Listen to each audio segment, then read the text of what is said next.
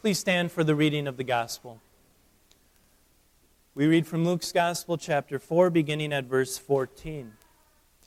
Jesus returned to Galilee in the power of the Spirit, and news about him spread through all the surrounding area. He was teaching in their synagogues and being honored by everyone. He went to Nazareth, where he had been brought up. As was his custom, he went into the synagogue on the Sabbath day and stood up to read. The scroll of the prophet Isaiah was handed to him. He unrolled the scroll and found the place where it was written, "The Spirit of the Lord is on me, because he anointed me to preach good news to the poor. He has sent me to proclaim freedom to the captives and recovery of sight to the blind, to set free those who are oppressed, and to proclaim the year of the Lord's favor." He rolled up the scroll, gave it back to the attendant, and sat down. The eyes of everyone in the synagogue were fastened on him. He began to tell them, "Today this scripture is fulfilled in your hearing." They all spoke well of him and were impressed by the words of grace that came from his mouth. And they kept saying, "Isn't this Joseph's son?" He told them, "Certainly you will quote this proverb to me, 'Physician, heal yourself. Do here in your hometown everything we heard you did in Capernaum.'" And he said, "Amen, I tell you, no prophet is accepted in his hometown. But truly I tell you, there were many widows in Israel in the days of Elijah, when the sky was shut for 3 years and 6 months, while a great famine came over all the land. Elijah was not sent to any of them, but to a widow of Zarephath in Sidon. And there were many lepers in Israel in the time of Elisha the prophet, yet not one of them was healed except Naaman the Syrian." All those who were in the synagogue were filled with rage when they heard these things. They got up and drove him out of the town. They led him to the brow of the hill on which their town was built, in order to throw him off the cliff.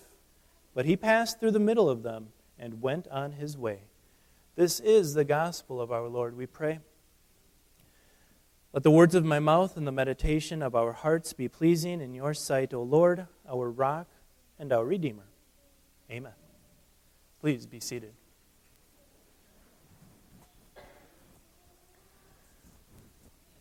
Dear fellow redeemed friends in Christ Jesus, who always elicits passionate reactions in everyone of us. Here's a riddle for you. What do the Word of God and Newton's third law of motion have in common? If you can remember all the way back to your high school science classes and learning the third law of motion. They both generate equal and opposite reactions. That's what Newton's law is about. And today we're going to learn that the Word of God also produces equal and opposite reactions. And that's not just my opinion. Jesus told his disciples, whoever isn't for us is against us. And the point being, there is no middle ground. You can't be neutral when it comes to the law and the gospel, the Word of God, when it is preached and you hear it. You can't sit on the fence. There's no neutrality when it comes to the Word of God. The Word of God doesn't just sit here like dead letters on a page.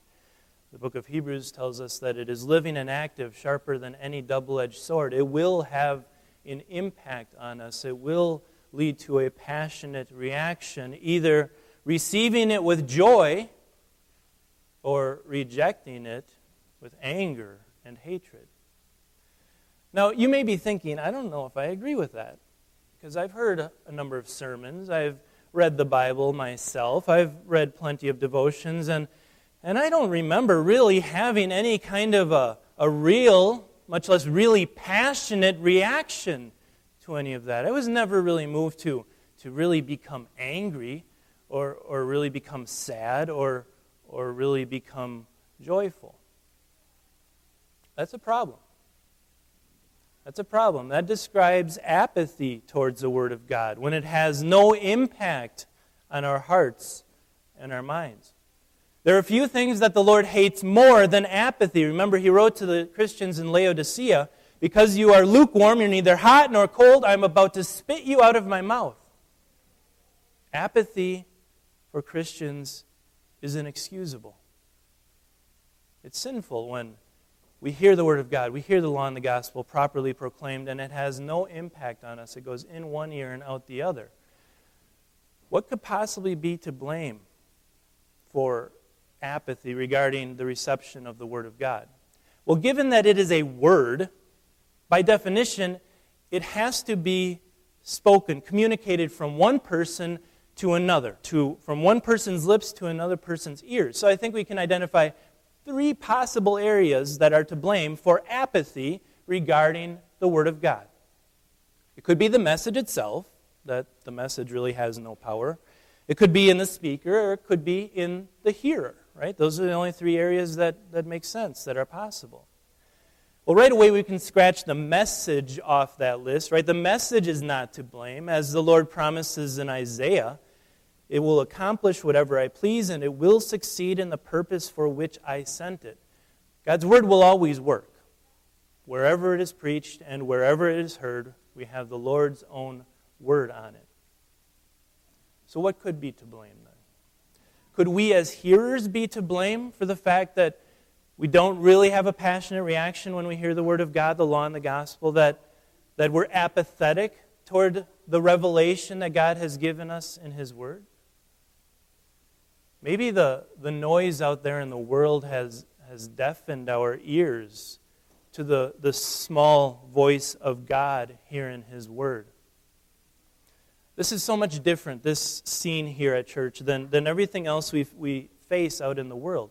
Just think of how much noise there is. Think of how entertainment, movies, TV shows, even sports, they're all engineered for passive listening.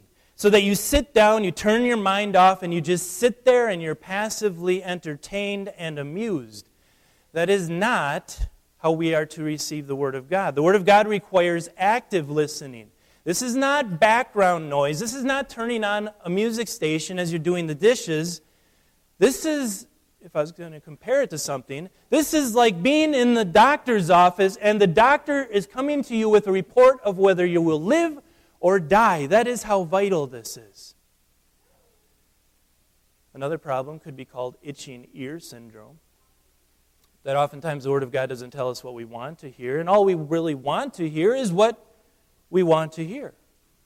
We want to hear things that are relevant. We want wonderful programs and powerful, moving music. We want the Word of God to solve all the little problems in our lives and make our lives better, our marriages happier, our families healthier. And the Word of God doesn't scratch that itch. The Word of God tells us what we need to hear, not what we want to hear. There's also a problem with our attention span.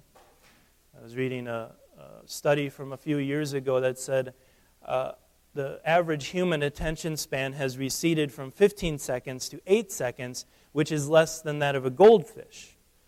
And you have to kind of admit that's true, right? With our phones constantly dinging with news alerts and tweets and weather alerts and all the things that are happening, and social media, the movies, the videos that are no more than 15 or 20 seconds long, it's all shortened our attention span so that we can't focus anymore. We can't pay attention for more than a few seconds. We can't listen and meditate and contemplate. Because I'm sorry, this is not a 144-letter tweet. The Word of God is not simple enough to be spelled out in a bumper sticker or a slogan or a Facebook meme. And the sad truth is that many Christians, because they don't take the time to meditate and read and listen and pray, is that they have a shamefully shallow faith that's not based on anything more than theological tidbits or bumper stickers or Facebook memes. Now, the hearers aren't the only ones that should get the blame for an apathetic reception of the Word. Preachers definitely can take their share of the blame as well. And you might be thinking, yeah, I really have a hard time listening when a preacher is boring, or when he's monotone, or when he goes on for too long, or when he's too short. And that may be a problem. But wherever the gospel is preached, no matter who it's preached by, as long as the Word is there, no matter how boring you may think it is, no matter how you may not like the style or think it's too long as the gospel is proclaimed, the Word of God is there. The Holy Spirit is working. That's not really the problem with preachers, is that they're boring or too long-winded. The problem is when preachers lose their faith in the power of the Word, and they begin to rely on other things, other tools, on their own ingenuity, on their own likability, on their own persuasiveness, to try to do things to people or for people that only the Word of God can do. It happens when preachers, instead of using the Bible as the means of grace that it is, that means through which God wants to convey to us His forgiveness, they start to use it as a means to an end. It may sound like this. You want to start a community service organization or have a community service project. There's a Bible verse for that. You want to get people to open up their wallets and give more in the offering. All you have to do is just pick up this big leather Bible and start beating them over the head with the Bible passages that talk about generosity to the Lord. You want to pick on an enemy, a social or political enemy. You know as well as I do that Scripture is cited on virtually both sides of almost every political and social issue that's out there. Those are not the reasons God gave us His Word, though. God gave us His Word to expose our sinfulness and to heal us with the forgiveness that only Jesus has to offer. Sadly, I think, and I will confess, I am guilty of this, or have been guilty of this at sometimes. I think we all have, even as Lutherans who stand firm on that Reformation motto of sola scriptura, Scripture alone. I think we sometimes forget where the Word is supposed to work when it is preached in this building. I think sometimes we think it's supposed to work out there. That when the Word is preached in here, it is supposed to change the world out there and the people out there. And I know as a pastor, I've done that sometimes where you shake your fist at all the evil you see in the world. But that's not where the Word is supposed to work when it is being preached in here. It's to work on you. It's to work on me. It's to work on our hearts. It'd be really stupid for us to sit here for an hour listening to the Word of God and think, yep, that's going to change the world. It'd be about as stupid as you taking a Tylenol and expecting it to cure someone else's headache. That's not how it works. The Word of God being proclaimed in here is for us, to change us, not to change the world out there. There's plenty of blame to go around, right, regarding apathy to the Word of God. The hearer may not be listening well enough. The preacher may not be conveying it clearly enough or for the wrong reasons. Martin Luther warned his generation that the gospel was like a passing rain shower, that it will appear over one area, it will saturate the soil there, but eventually the soil gets so saturated that the water begins to run off and the storm cloud of the gospel moves on. He was saying that about Europe. And in large part, that is true of Europe today, that the gospel shower has passed on from Europe. Many of you have been to Europe. You've seen the magnificent cathedrals there that are empty, that are no more than museums today. I think some people would say that the rain shower of the gospel is passing out of our own country in our generation. And that may be true. The number of people who have no identification with no religion or no spirituality is about half the population now. But while we have the Word, while that rain shower of the gospel is still staying over risen Savior Lutheran Church, let's not take it for granted and let's not be apathetic toward its message. Because when the Word of God is proclaimed, it does things. It accomplishes things. It will cut you down. It will show you your sins. It will drop you to your knees in repentance and make you mourn like those people at the time of Nehemiah. But then it will raise you up. Then it will raise you up with the forgiveness that is offered through Jesus Christ. The law and the gospel, they never lack a reaction. The law and the gospel work together. They are God's tools for producing in us what God wants to see, that is repentance and faith. And it did that already at the time of Nehemiah, right? We read in our first lesson how the people had gathered outside the water gate, and it was interesting, it was the people, not Ezra the priest, who demanded that Ezra read the law to them. The people demanded, we want to hear the Word of God, and when they heard it, they were cut to the heart. And not only that, they stood outside. They stood. Men, women, and children, they stood for 6 straight hours from early morning to noon listening. No air conditioning, no heating, no roof over their heads, no comfy chairs to sit in. They stood and they listened. And when they heard the law, they were cut to the heart and repented and wept. And when they heard the gospel, they rejoiced and they had a celebration. It was a holy day that day in Jerusalem because of the Word of God. It was also a holy day in Nazareth when Jesus returned. When the carpenter's son came back as the famous miracle-working rabbi to preach in his hometown synagogue. The attendant handed him the scroll of the prophet Isaiah, and Jesus turned to Isaiah 61, where he read these words. The scroll of the Spirit of the Lord is on me, because He has anointed me to preach good news to the poor. He has sent me to proclaim freedom to the captives and recovery of sight to the blind, to set free those who are oppressed, and to proclaim the year of the Lord's favor. And then he stopped. And as was the tradition in the synagogues in those days, when you read the Word of God, you were standing. When you taught or preached a sermon, you would sit down. So Jesus sat down. I imagine that you would have been able to hear a pin drop. They were excited to hear, what was he going to say? See, the people of Israel had wondered for centuries, who is this anointed one? Who is this anointed one that the Lord is going to send to save us? Was it Isaiah himself? Was it John the Baptist? Was it someone else? Well, Jesus is here to clear up the mystery. He says, today in your hearing, this scripture is fulfilled. You know what he's saying there, right? It's me. I'm the fulfillment of the scripture. I am the anointed one that the Lord has sent to save you from your sins, to release you from your captivity. And the people accepted it. They received it well. We're told, at first at least, they all spoke well of him and were impressed by the words of grace that came from his mouth. But where the gospel is proclaimed, the devil is not far behind. The devil elbowed his way into their hearts and their minds and elevated their reason over the Word of God. They began to talk amongst themselves, isn't this Joseph's son? They began to remember, yeah, he's the kid who played with our kids in the streets a few decades ago. Yeah, I remember I went to him to have my table repaired in his father's carpentry shop.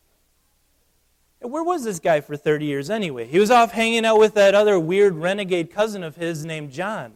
Who does that guy think he is now, coming back to our hometown and telling us that he's the anointed one, that he's the Savior? All right, Jesus, go ahead. You prove it.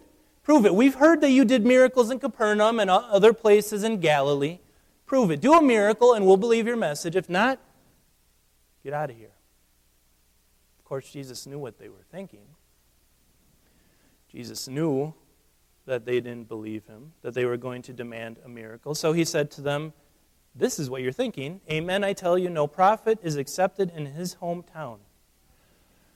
He reminded them of some shameful stories from Israel's past, that there were lots of widows around in Elijah's time, but that the Lord sent Elijah to a widow outside of Israel, a non-Jew, not a member of God's chosen people, to help her out.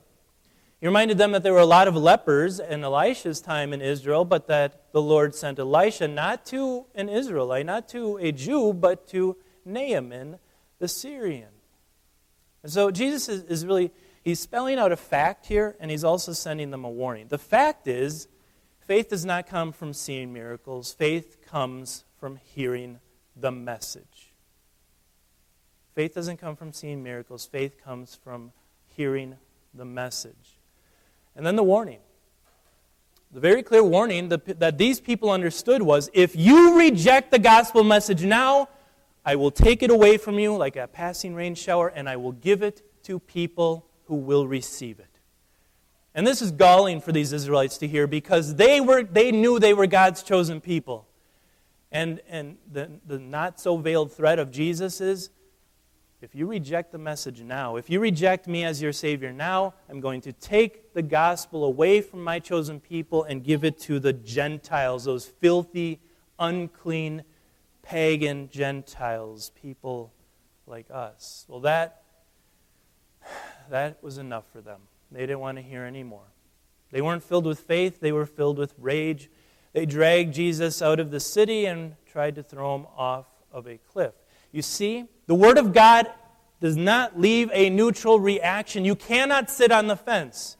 You will either accept it with joy or you will reject it with anger and try to push it out of your life. Of course, Jesus slipped away because it wasn't time for him to die. But there would come another time, not so many months later, when they would again drag him outside of the city to a hill. Not to throw him off of it, but to nail him to a tree. Of course, they could only do it that time because Jesus willingly submitted to it. He was obedient to his Father's plan, even to the point of death on the cross. It was Jesus' death that took away the sins of the world, and even all of our sins of apathy, and not really listening to the Word of God, and not really caring for what it says to us. Isn't it amazing, the irrationality of unbelief? What was Jesus' message that day in Nazareth? I have come to save you from your sins. And how did the people respond? We want you dead.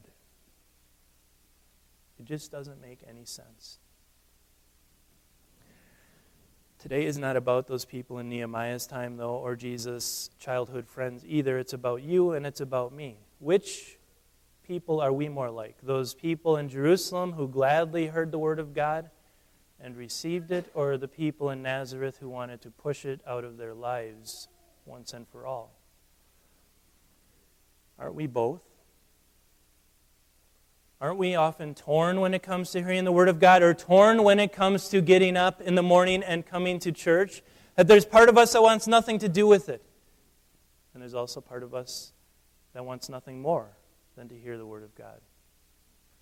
You see, inside each of us lives a sinful nature, also called the old Adam. The old Adam wants nothing to do with the gospel.